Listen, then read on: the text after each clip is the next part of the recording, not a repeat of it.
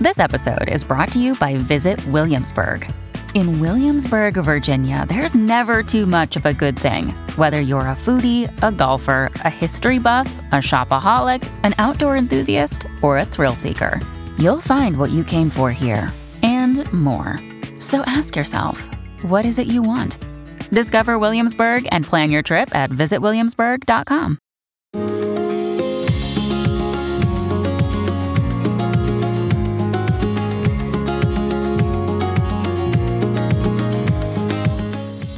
This is the Thoughts from a Page podcast, which is a member of the Evergreen Podcasts Network. My name is Cindy Burnett, and each episode I interview authors about their latest works, and others in the book world about their jobs, what those jobs entail, and the books that they love. For more book recommendations, check out my earlier episodes and my website, thoughtsfromapage.com, and follow me on Facebook and Instagram at Thoughts From a Page. I recently posted 2 bonus episodes to my Patreon account. First, for my indie bookstore series, I interviewed Olivia Miletus Morris, owner of Litchfield Books in Pawleys Island, South Carolina. We spoke about her store, which she purchased this year, the fabulous movable feast events that they host regularly, and how the store decides what to carry. She also includes some great reading recommendations. For my Bookstagrammer series, I interviewed Bree of Sweet Honey and Brie and Kate of Bookopotamus about their accounts, tips for asking publishers for review copies, and then they do a deep dive into books about food. I've already purchased 2 of the books that they recommended and loved both. Thanks to everyone who supports this podcast by joining my Patreon group. I greatly appreciate the support. If you have not yet and want to learn more, the link is in the show notes. Thanks to Maggie Garza of HTX Real Estate Group for sponsoring my podcast. Today, I am chatting with Nicole Baart about everything we didn't say. Nicole is the mother of 5 children from 4 different countries. The co-founder of a nonprofit organization, One Body, One Hope. She lives in a small town in Iowa. She is the author of 10 novels, including Everything We Didn't Say, You Were Always Mine, and Little Broken Things. I hope you enjoy our conversation. And now for a quick break. For the last year, I have been focusing more on my health and my eating habits. In connection with that, I have started drinking AG1 in the morning. I first gave AG1 a try because I needed more energy. Since drinking AG1 daily, I have definitely felt more energized. Not only does AG1 deliver my daily dose of vitamins, minerals, pre- and probiotics, and more, but it's a powerful, healthy habit that's also powerfully simple. It's just 1 scoop mixed in water once a day, every day. I know with AG1, I'm giving my body high-quality nutrition. Every batch of AG1 goes through a rigorous testing process, so you know it is safe. And AG1 ingredients are sourced for absorption, potency, and nutrient density. AG1 is the supplement I trust to provide the support my body needs daily, and I am really happy to have them sponsoring my show. If you want to take ownership of your health, it starts with AG1. Try AG1 and get a free 1-year supply of vitamin D3K2 and 5 free AG1 travel packs with your first purchase exclusively at drinkag1.com/thoughtsfromapage. That's drinkag1.com/thoughtsfromapage. Check it out. Welcome, Nicole. How are you today? I'm great, Cindy. Thank you so much for having me. I'm so glad you're here. I'm really looking forward to speaking about Everything We Didn't Say. Thanks. Me too. Well, why don't we start out with you giving me a quick synopsis for those that won't have read the book yet?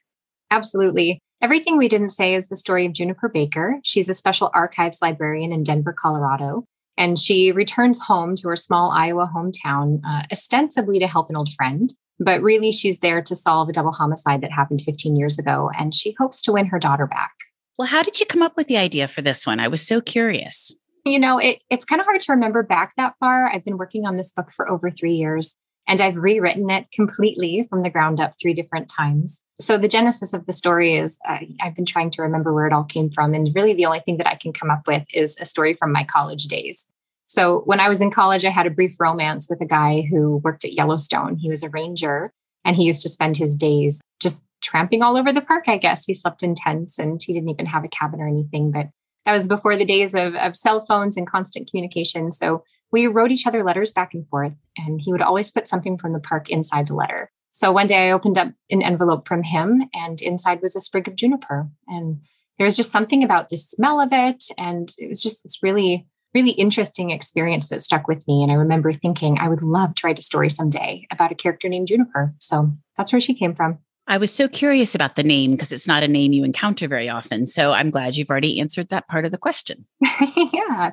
What about the mystery aspects of it? I mean, the murder, the brother, all of that. Like, how did that come to you? Or if you don't remember exactly how it came to you, how did you develop it? Yeah, absolutely. So now that I'm writing domestic suspense, I used to write contemporary fiction, and you don't have to, think quite so hard about how a mystery is going to come, or not at all how a mystery is going to come together in writing those books. It really does take some intentionality and some planning. So one of the things that I do is I just scour cold case sites. I know that sounds a little bit morbid, often because I'm gripped by these people and their stories and trying to figure out what happened. And one of the things that I can do as an author is take a story that's unfinished like that and give it resolution and make what I hope is a beautiful, hope-filled ending out of something that started very bad. So I remember researching different cold cases, and I came across one about a gentleman in Iowa whose death was ruled an accident, but his family didn't believe it. And they worked really hard to try to find justice for him. And I don't think that they ever did. But that's where the story came from originally. Okay, that is so interesting. And what about including the podcaster? I just love this trend of podcasters, especially true crime podcasters, showing up on books lately. As a podcaster myself, it's really fun to see that happening. Yeah. Well, I am a total podcast junkie. Like, I listen all the time, and I listen to everything. But one of my favorite guilty pleasures is obviously true crime podcasts. And I love to walk that journey with the podcasters and try to solve the crime. So it was really easy to stick that into the book because it was something that I was just really passionate about at the time, and honestly still am. It seems to be such a popular thing. I mean, people just love true crime podcasts, and all walks of life people. It's just kind of funny. I'll be sitting at a baseball game watching my son, and the person next to me will be gasping. And I'm like, what's happening? They're like, I'm in the middle of this true crime podcast, and you just kind of see it everywhere. And then have you watched Only Murders in the Building? No, sounds like I have to, though. Oh, it's so good. It's the new show with Steve Martin and Martin Short and Selena Gomez, and it's on Hulu. And that last episode just dropped this week. And it is about these three unlikely friends who come together because there's a murder in their building, and they create a podcast. It's really, really good. I think I would love it. Yeah, it's a ton of fun. But clearly, true crime podcasting and just true crime generally is something that appeals to a lot of people. It's definitely having a moment. Yeah. Did you have to do much research other than the cold case files? Not for this one. I live in a small town, and my mom actually works at the city office. So I have known the town police officers since I was a very little girl.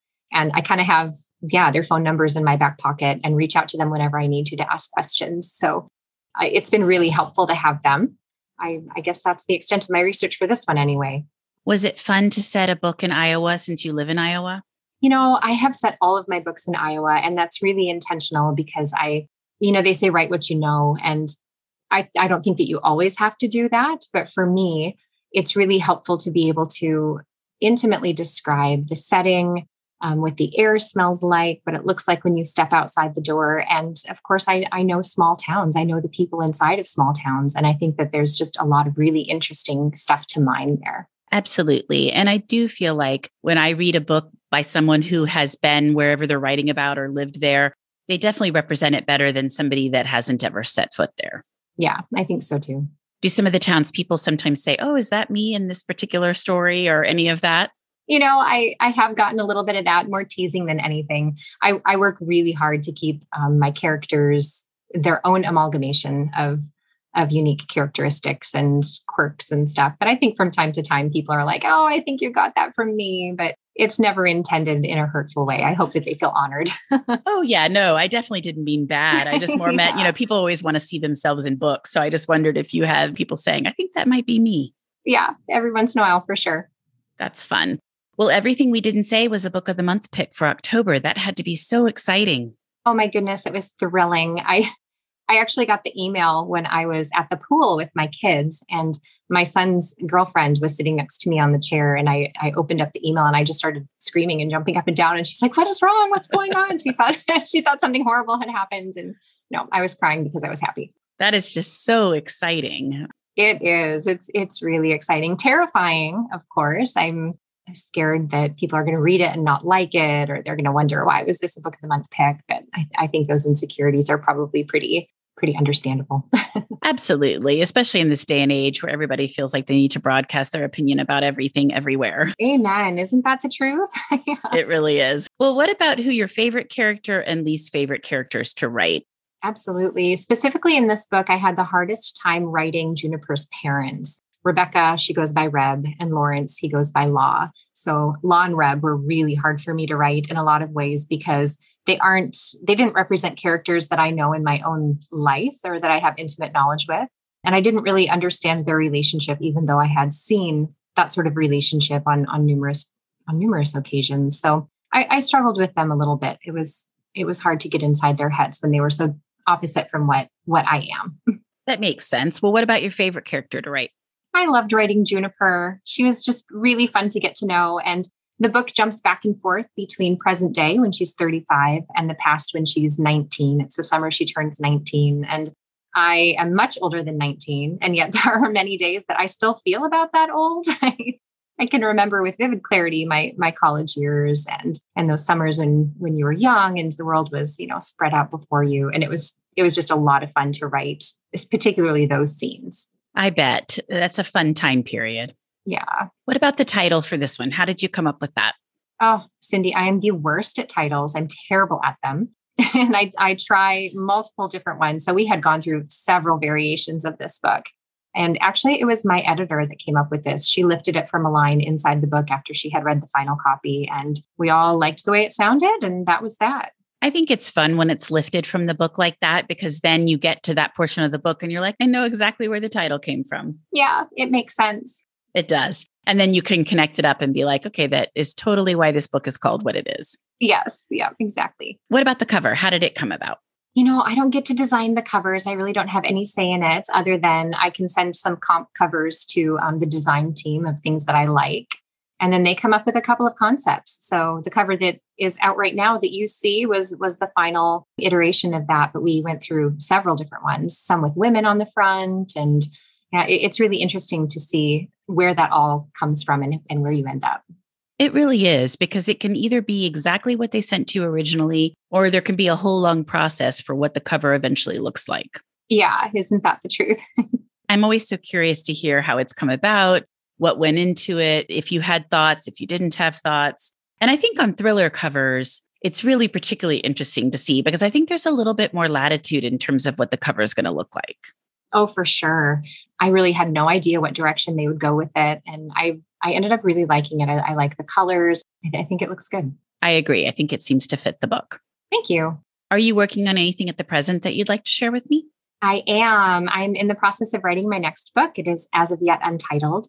But I just returned from a research trip in Duluth, Minnesota. It's going to be set on Lake Superior and on the North Shore. And I have just fallen in love with that place. I love the Midwest, but there is something about Lake Superior that reminds me of the East Coast. It's very, very Maine-ish almost. And yeah, maritime. So yeah, I'm super excited about that one.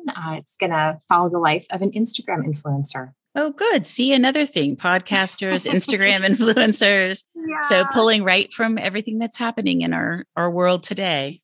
Absolutely. Well, are you a plotter or a pantser? When you're working on a thriller, you mentioned you do have to have some idea of where the story is going to go. So do you outline it all the way? And do you stick with your outline, or do you just sit down and write and then go back and kind of make sure it all works together? How does that work for you?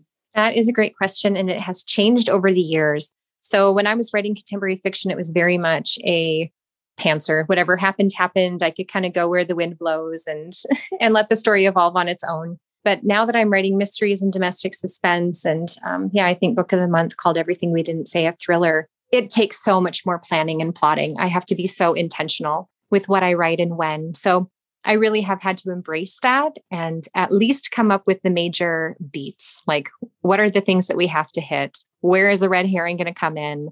Where are we going to, have each revelation? So I have definitely been much more intentional about these books than I was in the past. And you mentioned that you had to rewrite Everything We Didn't Say several times. So did you do that on your own? Like you got through the end of it and you thought, this isn't exactly how I wanted it to go? Or were you working with your agent or editor on that? How was that process for you? Yeah, so I have a very editorial agency. I love my agent and I love the team that I work with there. And the first rewrite came from them. So I sent them the original manuscript and they were like, oh, honey, I don't think we're quite there yet. It's always a hard letter to get. And yet over the years, I have really come to appreciate the editorial process. And I love it because I know that they're invested in the book. I know that they want it to be the best that it can be. And they know the industry. They know what's selling. They know what works. So I really appreciate their input. But yeah, the first rewrite came from my agency. The second rewrite came from my editor. And the third rewrite was all of us saying, you know what, I think we can push it even farther. And yeah, I'm really happy with where it ended up. But when I think about where we began, it's hardly even recognizable as the same book. So I'm always curious when people say they outline, because it seems like some people outline and then very closely stick to it. And then some people outline and vary a lot from it. So I guess it just really depends on your process, what works best for you. Oh, for sure. And it's interesting. Everything we didn't say is my 10th book. So I think the reason why I ended up rewriting it 3 times is because I really thought that I had it all figured out. I was like, oh, 10 books in, I've got this thing. I know exactly what to do. And I kind of took off and did what I wanted to do. And it didn't fit together the way that it was supposed to. So when I did do my rewrites, that's when I went back and decided to come up with an outline and a much more intentional plan. Do you feel like you've made a lot of progress and learned a lot over 10 books? Yeah, I absolutely. Lots of trial and error. But I think the biggest thing that I've learned is that you never arrive.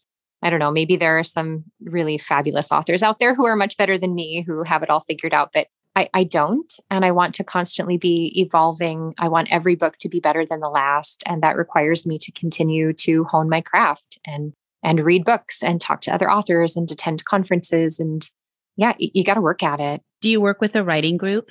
I do. I have 2 friends who are just priceless to me. I would be completely lost without them. They're also authors. And we try to get together a couple of times a year to be together. We don't really have coworkers in this field. It's not like we can go to an office and stand around the cooler and chit chat. So it's really great to be able to talk shop with people who understand, but also then to talk about our frustrations and share our books with each other. And yeah, it's a mind collective that works really well when I'm plotting. I would certainly think so. And I think things have changed a lot over 10 books. I mean, I don't know what year your first book came out, but it seems like the publishing world has kind of gone through a variety of changes. So things probably look very different than when you began. Oh, so much. So my first book came out in 2007. And I remember I was such a newbie. I had no idea what was going on. I didn't even have an agent.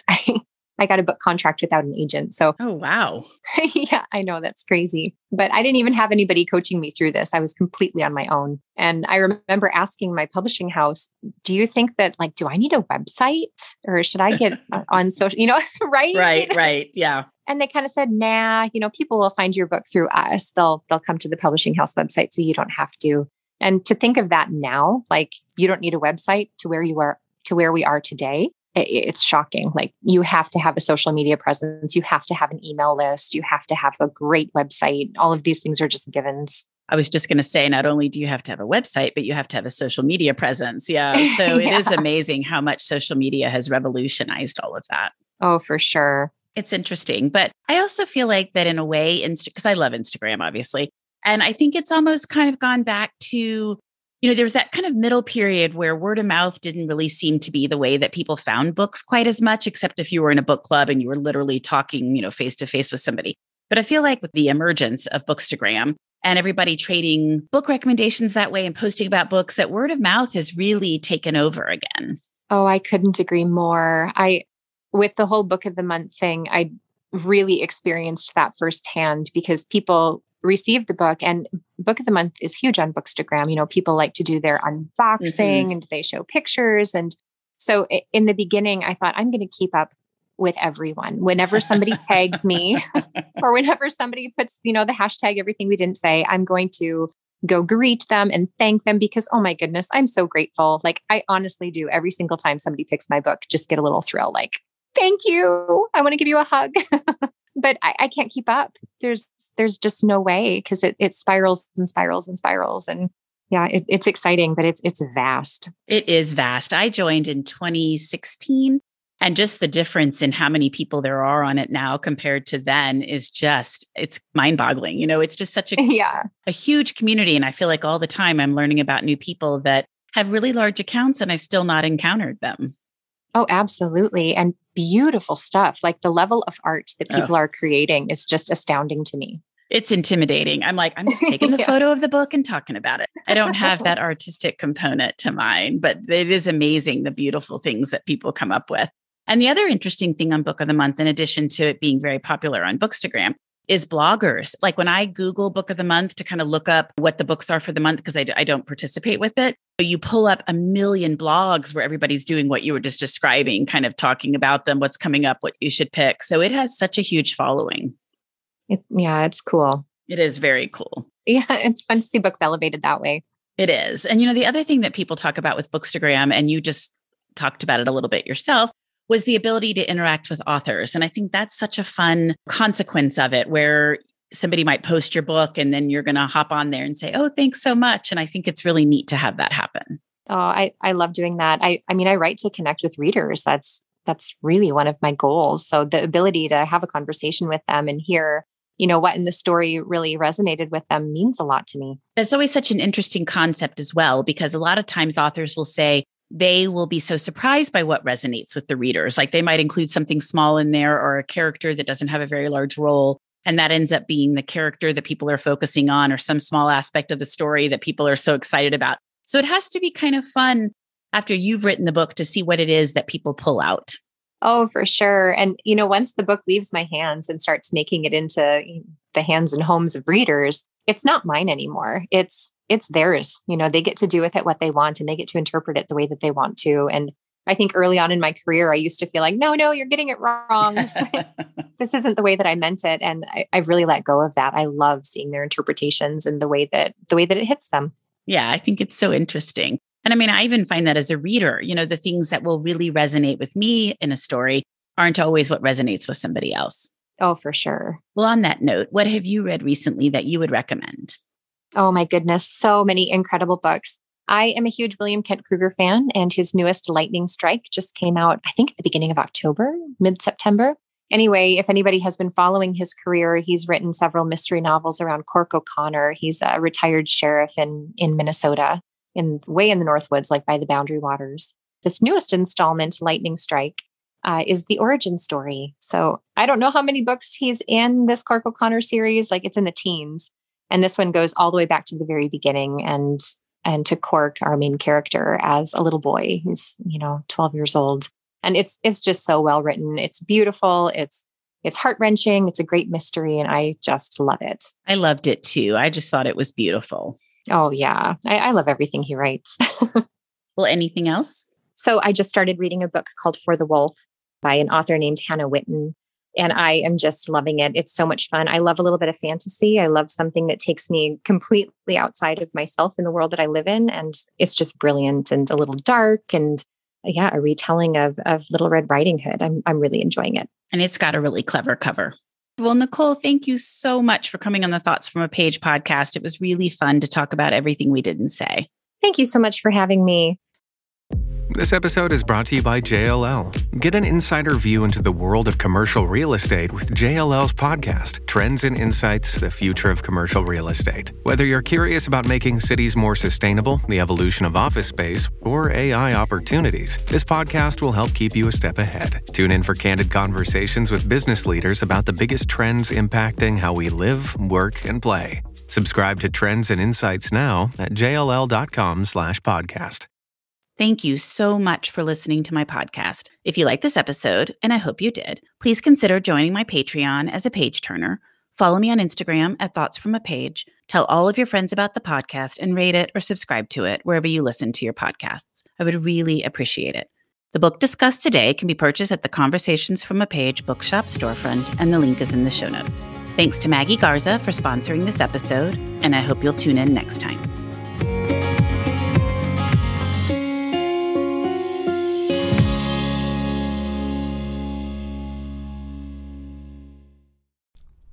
A lot can happen in 7 minutes, and luckily, that's how long it takes me to tell a story. My name is Aaron Califato, and I'm the creator of 7-Minute Stories. I'm proud to partner with Evergreen Podcasts, and I'd like to invite you to join me on this journey. I'm going to take you on some crazy roller coaster rides using my unique extemporaneous storytelling style, and together, we're going to try to make sense of the world, all through the art of storytelling, and all in approximately 7 minutes.